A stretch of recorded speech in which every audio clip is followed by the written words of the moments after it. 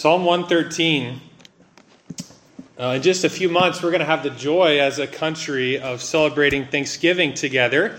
And I think when that holiday comes, when that weekend comes, Christians and non-Christians alike, we'll probably get together and maybe sit around living rooms or wherever else they're gathered, and they may have conversations about what they're thankful for. And I'm sure things will come up like family and friends, health, jobs and possessions, and whatever may come to mind. And even those people to whom life has really not been all that kind will probably even be able to think of a thing or two for which they're grateful and thankful. On most Thanksgiving weekends, whenever it comes around, I find myself overwhelmed when I contemplate just how good God has been to me. And I think as a Christian, it's uniquely so because we're able to recognize that all that we have, it's not because we work so hard to get it, or we somehow earned all of this. It's just the good hand of God in our lives. As Christians, we know that every blessing comes directly from the hand of God. And so I find myself with Thanksgiving weekend wanting to praise God and thank Him for what He's done for me. And I want to imagine that's you too. That you also, when that weekend comes around, you want to just say, God, thank you. And on most of those Thanksgiving weekends, your heart is full. The thing is, though, that I don't always live my whole year like that. Is Thanksgiving weekend the only time that God is worthy of our praise? Why is it every weekend, Thanksgiving weekend, and every Sunday, Praise Sunday, in our hearts? Why is that? Perhaps it's because our praise is often tied more to our circumstances and external blessings than it is to God Himself. I think sometimes we forget just how worthy of our praise God actually is, just simply by virtue of who He is. And that's what this text is all about. Psalm 113 is a psalm of praise. In fact, it's part of a larger section of Psalms. Psalm 113 to 118, they're known as the Hallel, or the hymns of praise. And customarily, throughout the last several centuries, the Jewish people sing these 6 psalms at Passover time. And typically what they do, they'll sing the first 2, 113 and 114, before the meal, and then they'll sing the last 4 after it. As many of you know, the Passover was a time for the Jewish people to remember what God had done for them in delivering them from the Exodus, delivering them from Egypt, and bringing them out of the land of bondage and slavery and making them His people. It very much parallels actually our salvation. And so the Passover was a time for the Jewish people to remember this and praise God for it. And this psalm here, it's here to summon you as well to praise the Lord. And for centuries, that's what this psalm has done. It's summoned God's people from really, ever since it was written, from that point until now, people all across the face of the earth to praise the Lord. Psalm 113, verse 1, let's start there. We read these words, "Praise the Lord.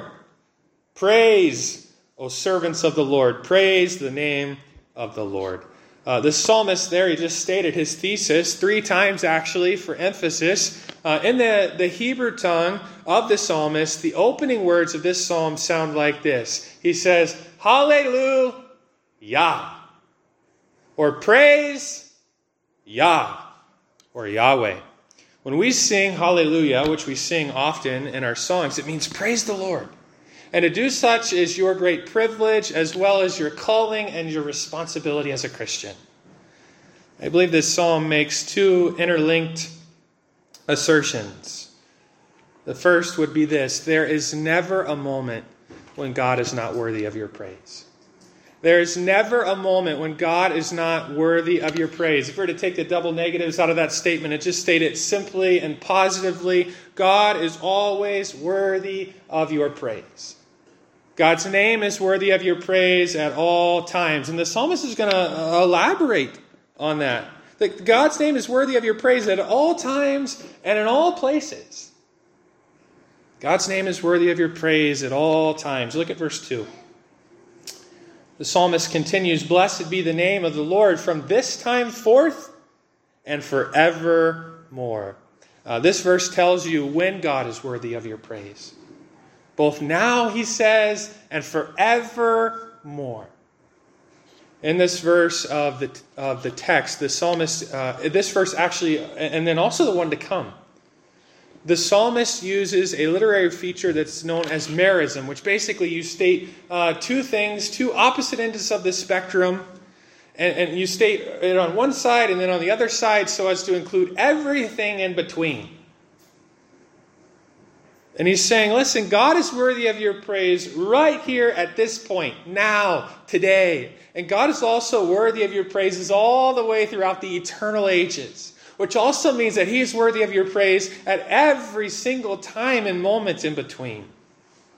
God's name is worthy of praise at all times. And along with that, God's name is worthy of praise in all places. Look at verse 3.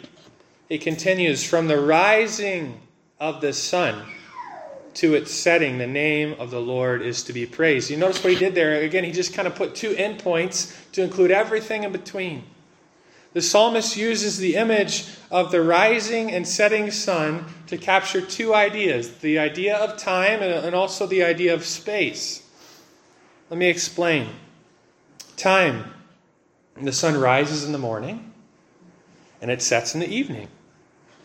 So from dawn until dusk, every waking hour of your day, God is worthy of your praise. There's a time reference there, but there's also a space reference or a location reference. The sun rises where? Way out in the east. And it sets way out in the west. From east to west and every place in between, God is worthy of your praise. Everywhere the sun shines, God is worthy of praise. Everywhere the sun shines is a place where people should praise the Lord.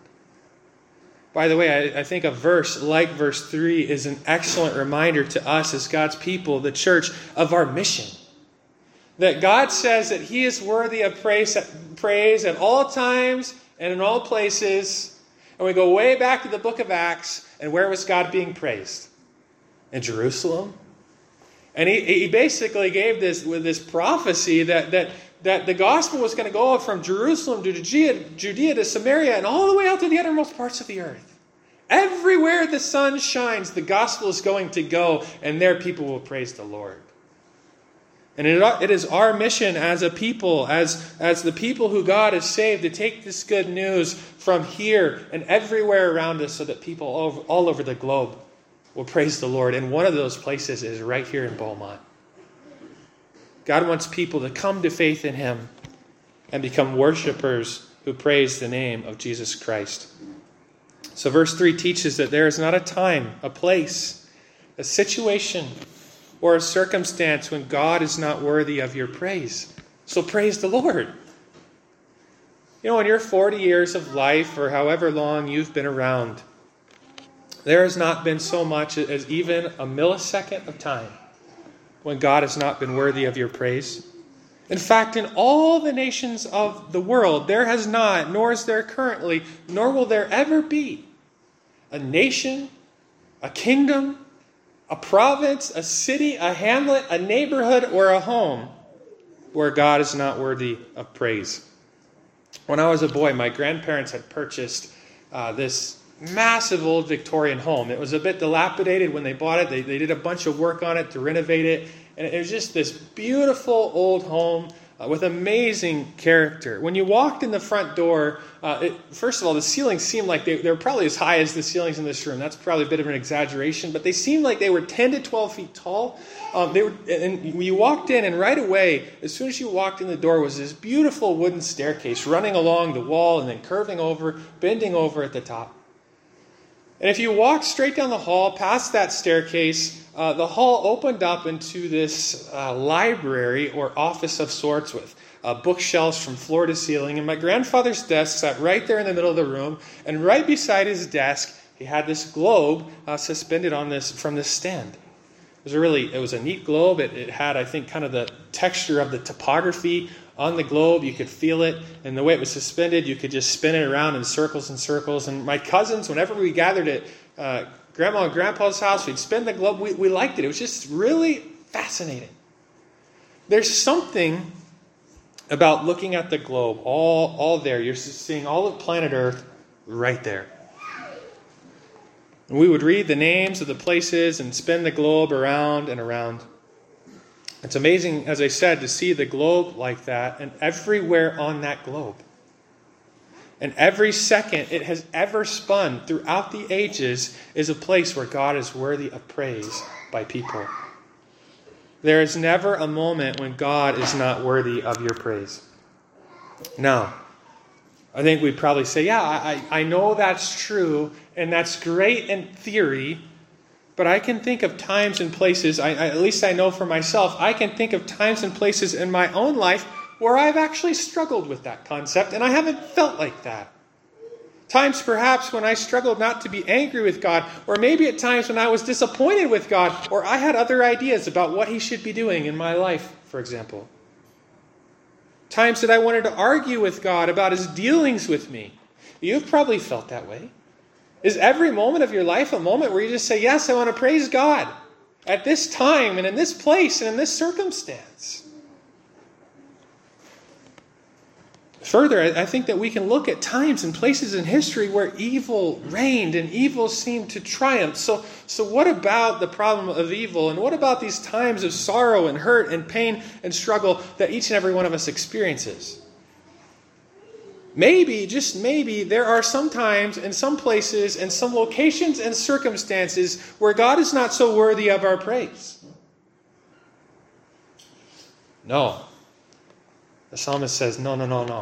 You don't understand. That's impossible.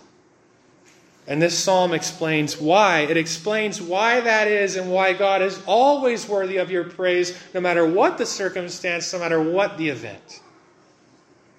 Assertion number 1, there is never a moment when God is not worthy of your praise, because assertion number 2, there is never a moment when God is not Himself. There's never a moment when God is not worthy of your praise, because there's never a moment when God is not Himself. In other words, God is always worthy of your praise because God is always Himself. And what is that? The remainder of this text draws our attention to 2 things about God that we could actually state multiple ways. And they are the reason that God is always worthy of our praise at all times and in all places. And as I said, we could maybe state these two reasons in multiple ways. We might say it this way, that God is transcendent. He's far beyond. And at the same time, He's immanent, or we might use this simple language of He's near. Or perhaps we could word it this way, God is great. And in our dealings with us, He's gracious. Or maybe we could word it this way, nothing is too great for God, and no one too small. The first idea, no matter how we choose to word it, is that God is incomparably transcendent and great. That's what comes out here in verses 4 and 5. Look at these verses. The psalmist continues, the Lord is high above all nations, and His glory above the heavens. Who is like the Lord our God, who is seated on high? God is seated on high. In other words, He is seated on a throne that is indescribably high, and there He's arrayed in blinding, inaccessible glory. He dwells in a place, I think we could say, where no one could ever go. Where no one could ever somehow ascend up to. And where no one could ever approach. He is incomparably transcendent and great. He's in a category of His own where no one else belongs. By the way, if you think that somehow by your merit and good works that you could spend eternity with God in His presence, think again. Because this verse is just reminding us God is high and exalted and elevated where no one else is. According to verse 4, He's high above all nations. The throne, power, and dominion of any and every nation is nothing compared to God's. Not even the king who rules over the kingdom of this world, Satan himself, rivals the one who is seated on high. You may recall these words from Isaiah chapter 40. Isaiah wrote this, "Behold, look, the nations are like a drop from a bucket and are accounted on dust as dust on the scales. They don't weigh anything. All the nations are as nothing before him. They are accounted by him as less than nothing and emptiness. To whom then will you liken God? To whom then will you compare him?" Verse 4 then explains that his glory is above the heavens. In other words, the very heavens themselves, what we think of as the heavens, are almost out of sight below him. I would imagine that many of you have flown on an airplane. It's kind of a cool experience. Maybe you remember the very first time you did that. And there you are sitting on the runway on the airplane. And next thing you know, you start to take flight and you get higher and higher and higher and higher. And as you increase in height, everything below you just gets smaller. And it's kind of this neat thing where it's like at first you're picking out like, oh, I know, I'm just looking at this in my city and that in my city. And now I'm looking, I can kind of see people and cars. And then all of a sudden it's like, I just see earth. I can't pick out any people. I can't pick out any places. And eventually people and animals are nothing more than little tiny specks if you can see them at all. Most of us have also, though we haven't gone to space ourselves, have seen satellite photos of planet Earth.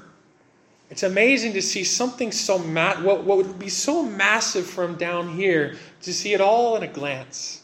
Just the globe, Earth spinning around with the clouds. Something that seems so massive and immense to us becomes small and visible all at once. And from where God is at, maybe Earth is just a teeny, tiny little speck. And so we proclaim with the psalmist, who is like the Lord our God? And there's an implied, obvious answer to that. No one, absolutely no one, is like our God. He's totally incomparable. He has no rival. There's no throne that is anywhere close to his. There's no throne above his. There's no throne beside his. And in fact, there's no throne that is literally anywhere close to where his throne sits. There is no one more important, more honorable, or more powerful. He's incomparably transcendent and great. And so, maybe that would prompt us to ask this question. Just how high is he? And verse 6 answers that question for us. It explains that he is so high that he looks down on the heavens and the earth. And actually, the original language involves this idea of humility. The idea is that he has to humble or abase himself to stoop down and look at the heavens and the earth. As the Jerusalem Bible puts it, he is enthroned so high that he needs to stoop to see the sky and earth. Amazing. So here's a question for you. As you look at verse 6, is verse 6 describing something that God would have to do? Or is it describing something that God does? Is it describing something that God would have to do, or is it describing something that God does? Is verse 6, in other words, is verse 6 saying that God is so high and exalted and elevated that he would have to humble himself to stoop down to look at us? Or is it saying that that's exactly what he does? It's stated in such a way, and it's positioned in such a place in this text that both are meant and both are true.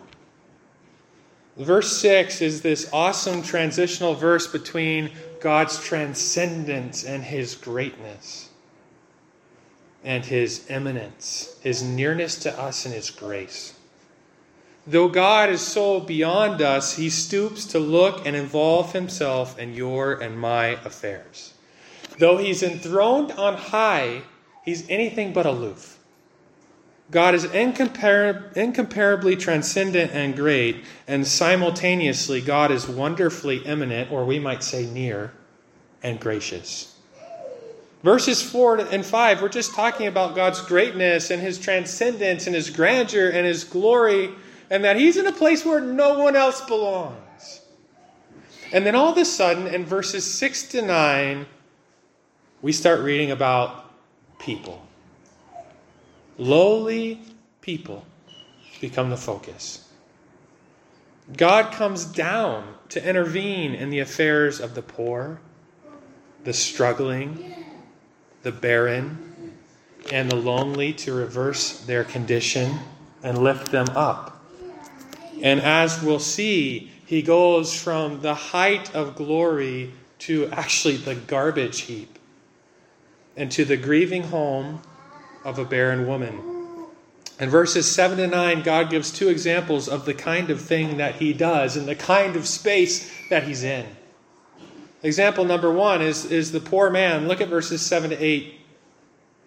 It says of God that, well, let's back up to verse 6 and this idea of him looking down and coming down, who looks far down on the heavens and the earth.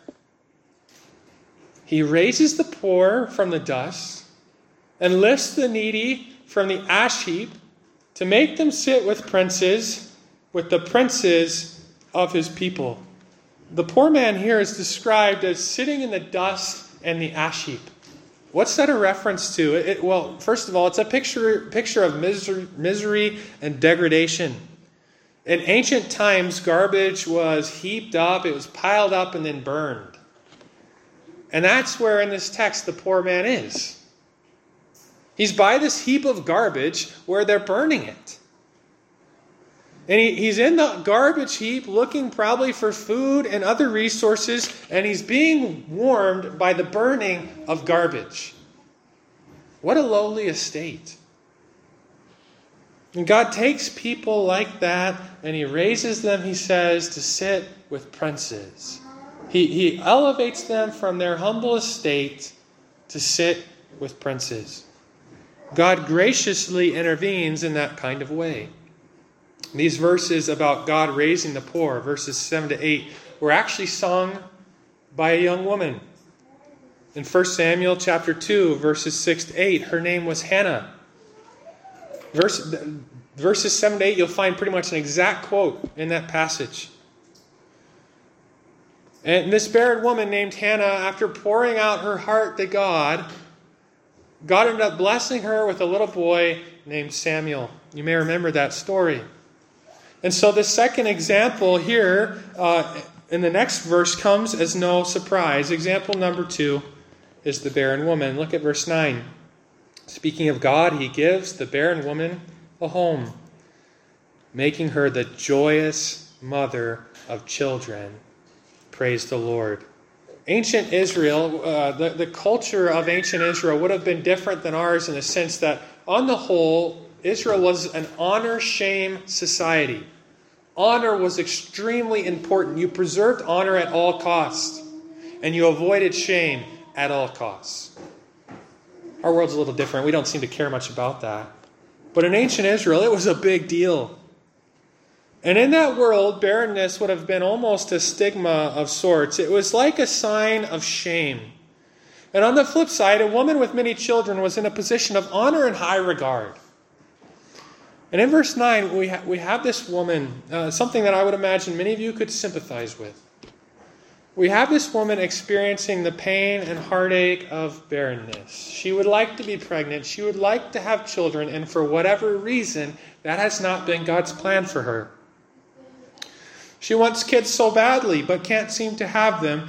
And God graciously gives her children and fills her home with joy, laughter, and the craziness that children bring.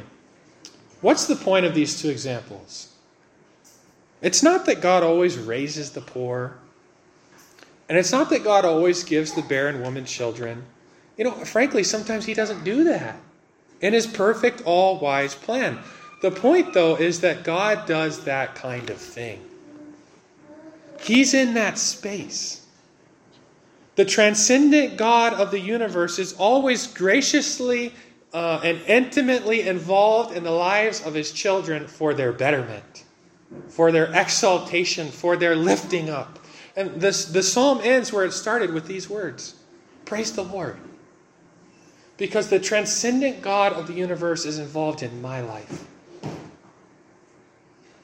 One writer says that the psalm finishes with what seems an anticlimax. And he highlights that anticlimax must not be disguised.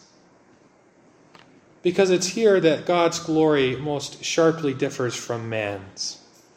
A glory that is equally at home above the heavens and at the side of one forlorn person. That's our God. His glory, he's arrayed on high in endless glory and majesty. But that's not the only place his glory is seen. God's glory is seen beside people like you and me who are desperately in need of help. And so I have a question for you. In what ways has your incomparably transcendent and great God shown himself wonderfully eminent and gracious towards you? Just practically, what can you praise him for? In your life as a Christian, in your life as a whole, what is it that God has done for you? What is it that you can praise him for? I mean, could you think of a whole list of things? God, you've been so good to me, and thank you in my time of trouble or my time of need. You were involved in my situation, and God, just thank you throughout all the little things of my life. You were there. And could you make a big list like that? You know, if you're struggling to think of an instance in your life where a transcendent and eminent God intervened to reverse your condition for the better, or if perhaps you're sitting there right now frustrated and struggling with God, that he has not graciously intervened with something that you're begging him about. And I think that's often the case. We have these things, God, would you please, would you please, would you please? And we pray and we pray and we pray and we pray. And God, would you hear my prayers? And God, would you answer my prayers? And after a while, God, why aren't you? Well, I want to show you something. I want you to turn with me to the New Testament, to the book of Philippians, chapter 2. I think this text will be quite familiar to you, or at least to many of you. I want to draw your attention to Philippians chapter 2, and particularly to verses 6 to 8. So Philippians chapter 2, let's look together, start reading beginning in verse 6. It begins with the word who. If you back up into the chapter there, that's very obviously a reference to Jesus. Just look back one or two words. It's speaking of Jesus Christ. And what does it say about Jesus Christ? Philippians chapter 2, verse 6. Who though he was in the form of God, did not count equality with God a thing to be grasped,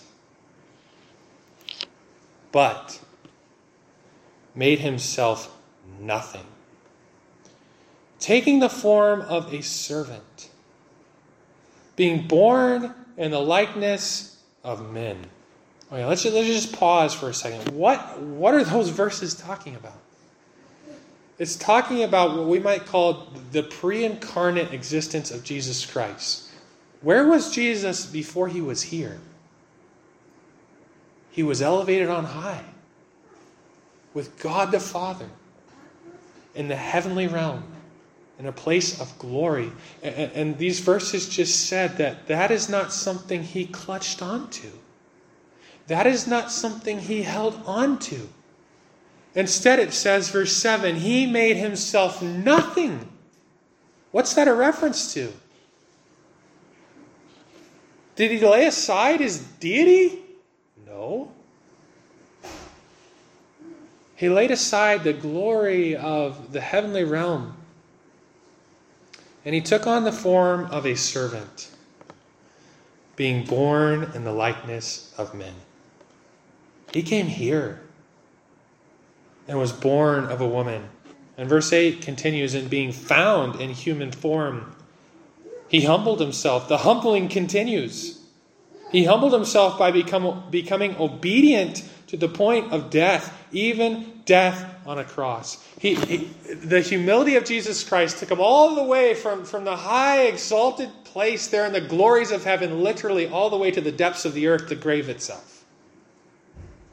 through his death on the cross for your sins and mine. Jesus Christ left his high and exalted throne and traded it for a cross where he would pay in full the price of your sin. Listen, there is no greater example anywhere, everywhere, throughout all of time of Psalm 113 than the incarnation and the saving work of Jesus Christ. He left the heavenly realm and he did something. He stooped to the grave so that he might raise you from the grave. Remember, Ephesians talks about how you were dead in your trespasses and sins. He left the heavenly realm and stooped to the grave so that he might raise you from the grave and do what, according to Ephesians chapter 1? Seat you in heavenly places and make you rich as a joint heir with Christ. Isn't that amazing?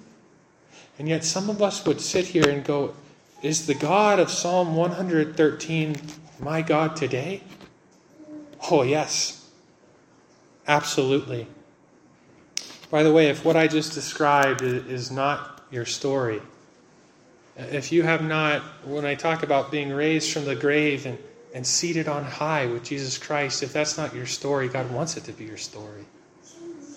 You realize that Jesus Christ came to earth.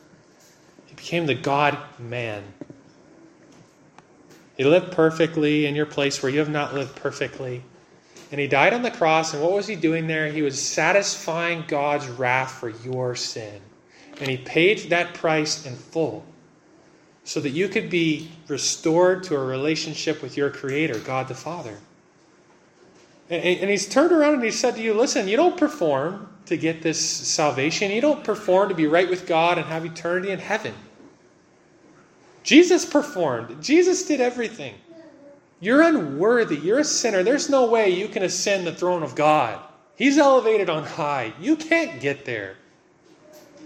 Jesus has already done everything.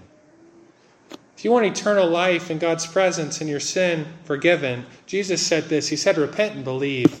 Turn from your sin, confess it to God, and believe. Trust in what Jesus did for you on the cross in his death, burial, and resurrection. You know, there's never a time when God is not himself. And so we're going to praise the Lord as this psalm concludes. There's never a moment when God is not worthy of your praise, because there's never a moment when God is not himself. There's never a moment when God is not incomparably great and wonderfully gracious. He's worthy of endless and eternal praise. I want to close this morning with the words of Isaiah chapter 57, verse 15. Actually, Isaiah regularly and often captured this idea of God being transcendent, beyond us, and yet near and close.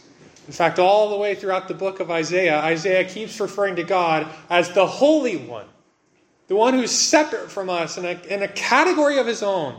But Isaiah just keeps calling him the Holy One of Israel, the transcendent one who has a people.